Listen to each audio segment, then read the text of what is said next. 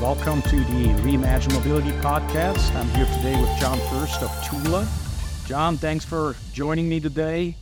You got a rich history. You work with a very interesting company that plays a very important role in the mobility space, not just passenger vehicle, but across different segments of the mobility space.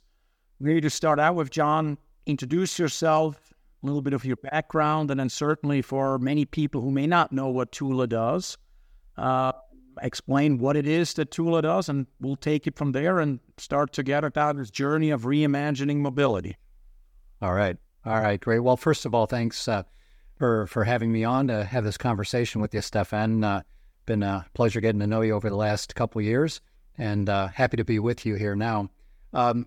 So my background has always been automotive. Joined General Motors 4 decades ago. And since then, spent most of my time at GM, then Delphi, powertrain, starting in engineering, but later finance, marketing, and some general management, and got to run the diesel business at Delphi for a little while. But anyway, more recently, maybe more interestingly in some ways, I joined Tula Technology in 2016, so that's 7 years ago. And Tula Technology is a California-based, Silicon Valley-based startup. In the automotive, but also in the software and control space. And we've developed a couple technologies, Dynamic Skip Fire one and Dynamic Motor Drive another, that have interesting ability to increase efficiency, essentially through software and calibration only. We're not focusing on hardware. In fact, we're not so much focusing on software per se, but rather intellectual property creation, which enables higher efficiency in energy conversion. So that's what I've been up to and enjoying it. Excellent. So let's jump right in it. The other day I read, and I forgot where it was, but somebody made the statement that, and I'm paraphrasing, we oftentimes forget how important software is for the performance of batteries. You just alluded, you help with your software, within your intellectual property, make vehicles, ICE vehicles, EV vehicles, more efficient. John, in your history that is very rich with powertrain, as you just explained to the listener viewers, is this something that's new, how important software is? Or maybe first of all, do you agree with this statement?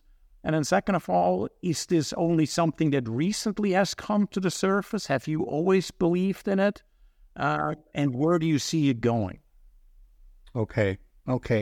Well, yeah, I think, what software is doing for us, with us, together with innovation or transportation technology, of course it goes back 50 years, let's say. More recently, and of course, fashions come and go, and now many of us, if not all of us, are saying, software-defined vehicle.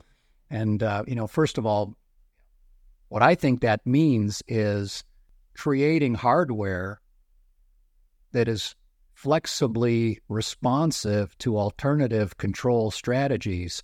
When you build, in the end, our physical experience is happening with physical stuff, which software is not. But then, so why is software important? Well, because software allows us to design, create, and have bits of hardware, like our smartphone, right? You could say it's just a brick, but of course it's not. You get the control, the software, and the zeros and ones moving around, and it's massively, massively flexible and delivers all kinds of incredible different experience and value and entertainment and all of that. And yeah, it's happening because of the software, but it's enabled because the hardware, the microcontroller, etc., all of that is designed to respond to this infinitely flexible acceptance of software that enables things to happen in complex and really, satisfying ways. So it's totally different than what we were doing with, in the 70s with emission control and, closed loop, 3-way catalysis and stuff like that. And yeah, there was software and calibration and PI control. But the more we've been able to create hardware that's responsive to complex software, the more we've been able to do with it. So maybe that was your first question. And, at Tula, our let's say Tula 1.0 technology, let me say it that way, is what we call dynamic skip fire, which is cylinder deactivation controls at individual cylinder level on a combustion event by combustion event basis. And we put that into production with General Motors. General Motors calls it dynamic fuel management, and they've got that on V8 engines across many vehicles. And, by all accounts, has had a nice implementation there, between 2 and 3 million vehicles already on the road, with the GM DFM, whose core, let's say, core control is our dynamic skip fire. And that implementation, of course, requires cylinder deactivation hardware at some hardware cost, and that's the hardware which then can respond to a sophisticated combustion event by combustion event control, which reduces fuel consumption by reducing pumping losses, et cetera, et cetera. So that's, let's say, the Tula 1.0, and Tula 2.0 now has been what we've been doing in the electrification space. So, John, if we take the approach of Tula 1.0, 1.2, let's for a moment envision mobility, reimagine mobility. I'm going to say Tula 5.0 is to something you guys could look at to say, I could come to you, download a certain set of an app. Let's call it an app, right? So everybody understands. I download the app and I flash it in my software-defined vehicle, and now suddenly my vehicle is more efficient. Am I crazy? Am I envision the mobility or reimagine mobility within the realm of possibilities, or what do you see? Yeah. Well, first of all, I'm glad you said 5.0. So that means we got a few generations, between today and what you have in mind there. So no, I like the question. But I think to come back to where we are today, what we're doing right now with dynamic motor drive for e-drive application, we're doing a similar pulse-based, higher fuel, electrical fuel efficiency strategy that improves e-drive efficiency by 1 to 2%, depending on architecture and topology, et cetera. But without just going into that in detail right now and trying to really think about the future and, downloading and flashing in more efficiency. Let's just insist on that question. I think that's difficult and a little bit far away. I think when we first talked about software-defined vehicle, and I talked about a smartphone, or we're talking about how the vehicle responds to the driver, and a driver being able to get in and control, HVAC and infotainment and seat and heating and all of that sort of human-machine interface where, the way the vehicle responds to the driver's input, the gain on the knobs, and how you interact with the vehicle. I think there's enormous flexibility on how the car can be programmed. And I can see, yes, you can flash that and do that over the air and do exciting things that people say, well, okay, it's much more my vehicle, and I can make it for me, and I can select different ways of experiencing the vehicle when I'm in it. Going back now though to Tula, and what we're trying to do is energy efficiency when we're transforming, energy in carriers, taking fuel into a heat engine and making work, or taking electricity and putting it through an e-machine and creating work. Then it gets maybe a little bit more constrained, let's say, because, those are much more, let's say, focused and specifically optimized systems already trying to be as efficient as you can. And a lot of the things we do to get efficiency, whether it's combustion or in e-drive, is constrained by the fact that we're creating motive torque for a vehicle, and the safety considerations, are paramount there. And so, the likelihood that we can do a lot of things to say, oh, we've got a new little approach we can flash in to get a little more efficiency out. I think our industry probably is still at the point where you probably want to try that out pretty thoroughly on the road and do some homologation, a little bit of validation before you do those things that impact how the vehicle is moving in space and not just about the experience of the human in the car. But we're certainly going in that direction. And I'll give us as an example, our dynamic motor drive for e-drive system efficiency improvement. There's no question that some versions of it can be implemented with little or no hardware change at all. So in terms of the principle of software being able to cause an existing set of hardware to give a new experience, that's definitely there in what we're doing right now with dynamic motor drive, and that with a essentially pure software and calibration approach, you can tease out meaningful amount of incremental efficiency.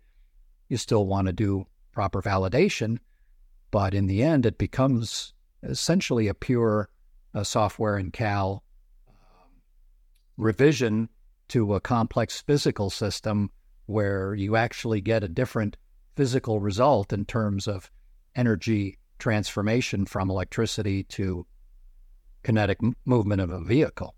All right.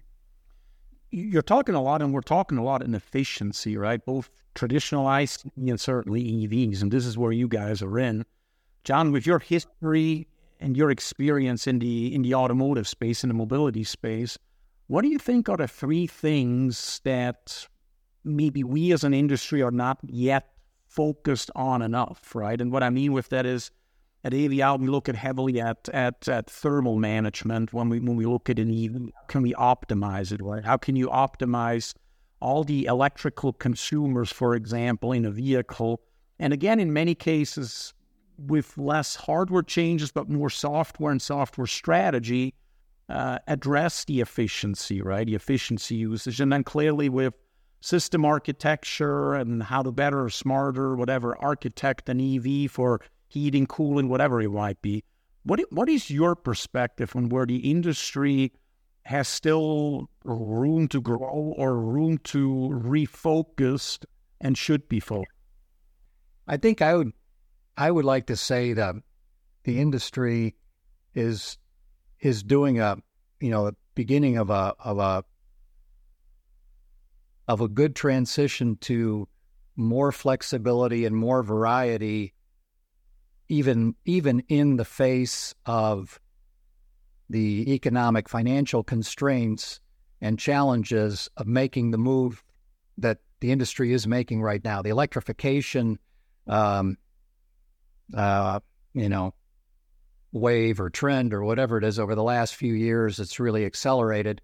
And when I look around the industry and I see the different solutions that are out there, and recognizing what it costs to implement that kind of variety, at the same time you're keeping a lot of other stuff going, I would say that's something I've always thought. You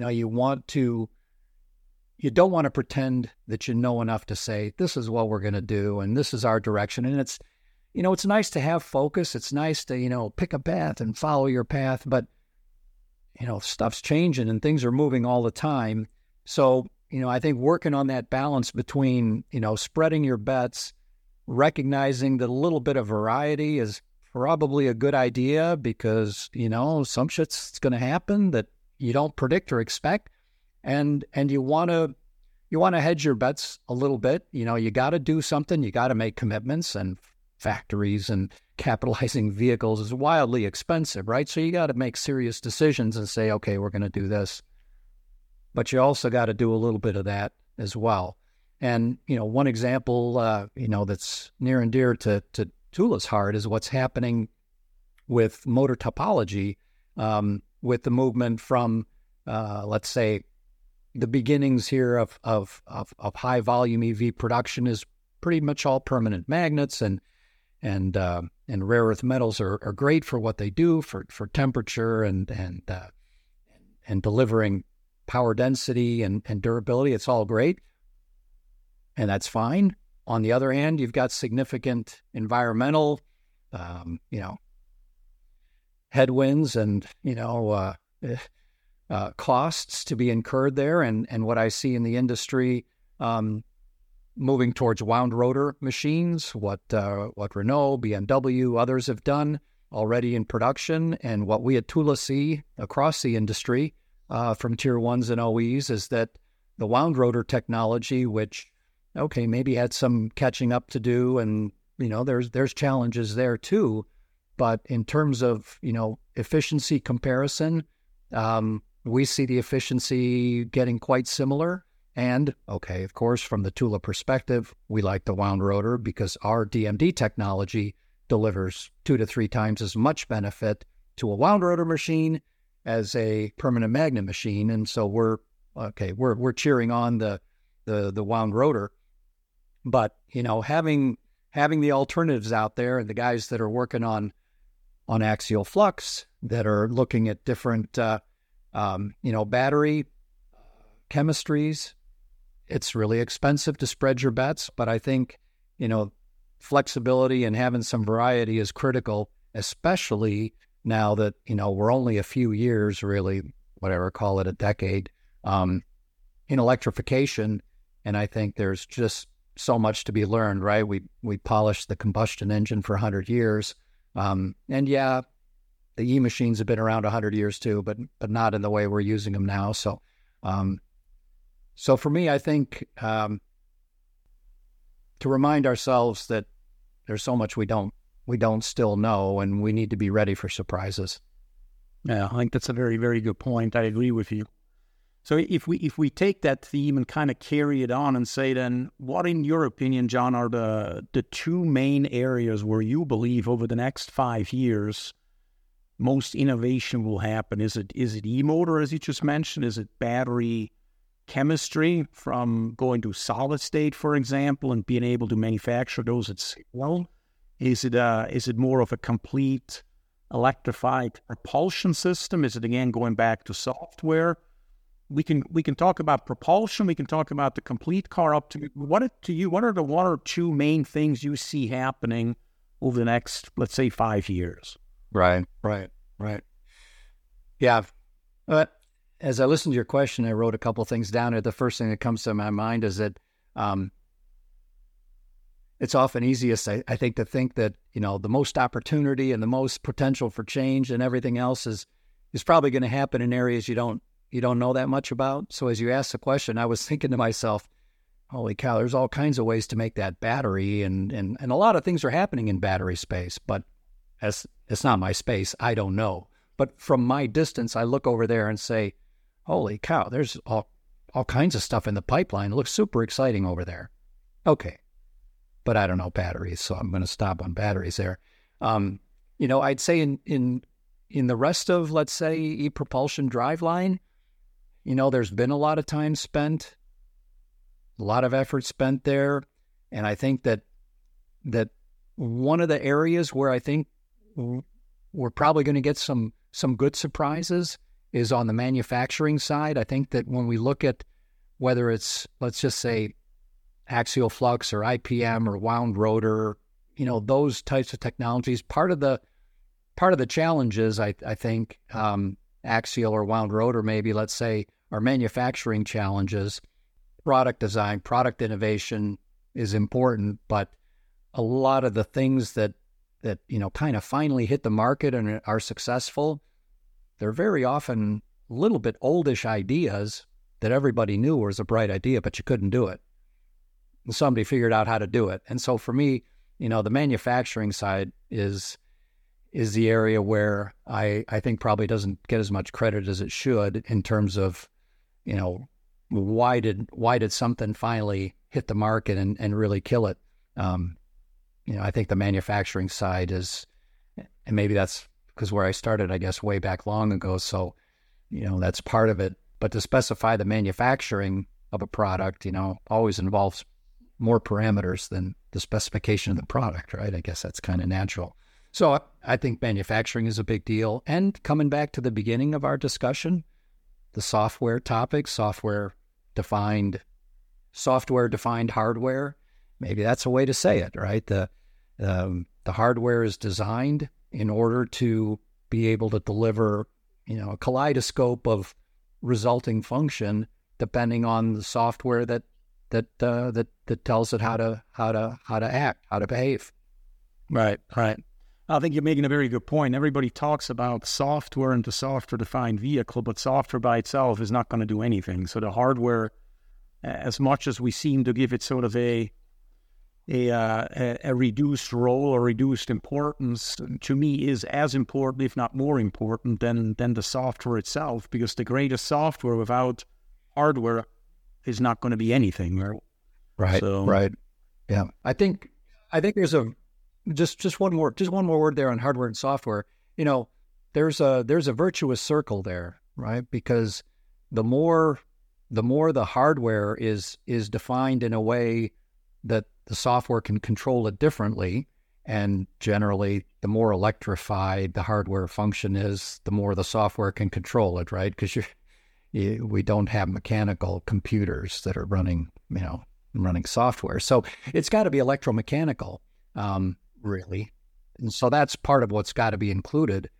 And that's what really enables the software to reach out and touch the hardware is the electro-pneumatic, electro-hydraulic, electro-machine manipulation of the eventual hardware that does the physical thing. Yep. Yeah.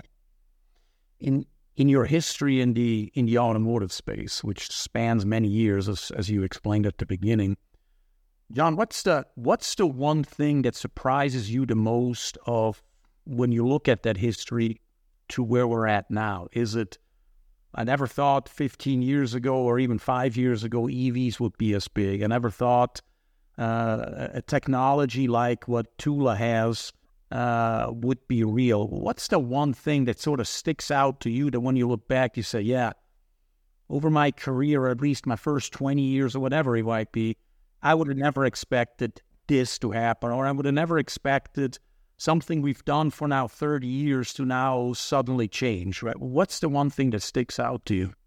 I hesitate to say electric vehicles, but, all the way back in the 80s, they were there. There was an electric vehicle, over 100 years ago, right? But I think at that time when we thought about it and, we all, got out our pad of paper and did a little calc and said, holy cow, it's going to take an incredible battery to try, so it's not going to happen. So, going back to my, my admiration or excitement about what's happening in the battery space, I would say, yeah, the electrification of mobility, and I would say most of the accomplishment to make that happen, I would say, is probably in the battery space. When you look at power density, either volume or weight power density and durability, okay, it's just nothing like that existed way back when, back in let's say the dark ages of my youth. I would say, smartphones, we take them for granted now, but I think back, I remember when the BlackBerry was amazing. You can send an email from your phone. That's incredible. So I would say, our ability to communicate, yeah, and I would say the connectivity that we all enjoy now through internet, through smartphone, through ability to collaborate, ability to be in a position to, tolerate, survive COVID the way we did. If that would have happened a decade or two earlier, it would have been a different story. I feel anyway. I at least in our company. So we're a software and Cal and IP company. So we didn't have to, we run a couple dynamometers, but I think through COVID, we were able to, work at home pretty seamlessly. Whereas obviously, for many, many, many people, it was a catastrophe, of course. Very good. Well, thank you, John, for your time. Thanks for explaining. My pleasure. an interesting technology that you are working on it now, and good luck with it. And thank you very much for your time. Many thanks to you, Stefan. My pleasure being with you today. Thank you. Thanks for listening to Reimagine Mobility Podcast. If you like this episode, please subscribe and tell a friend.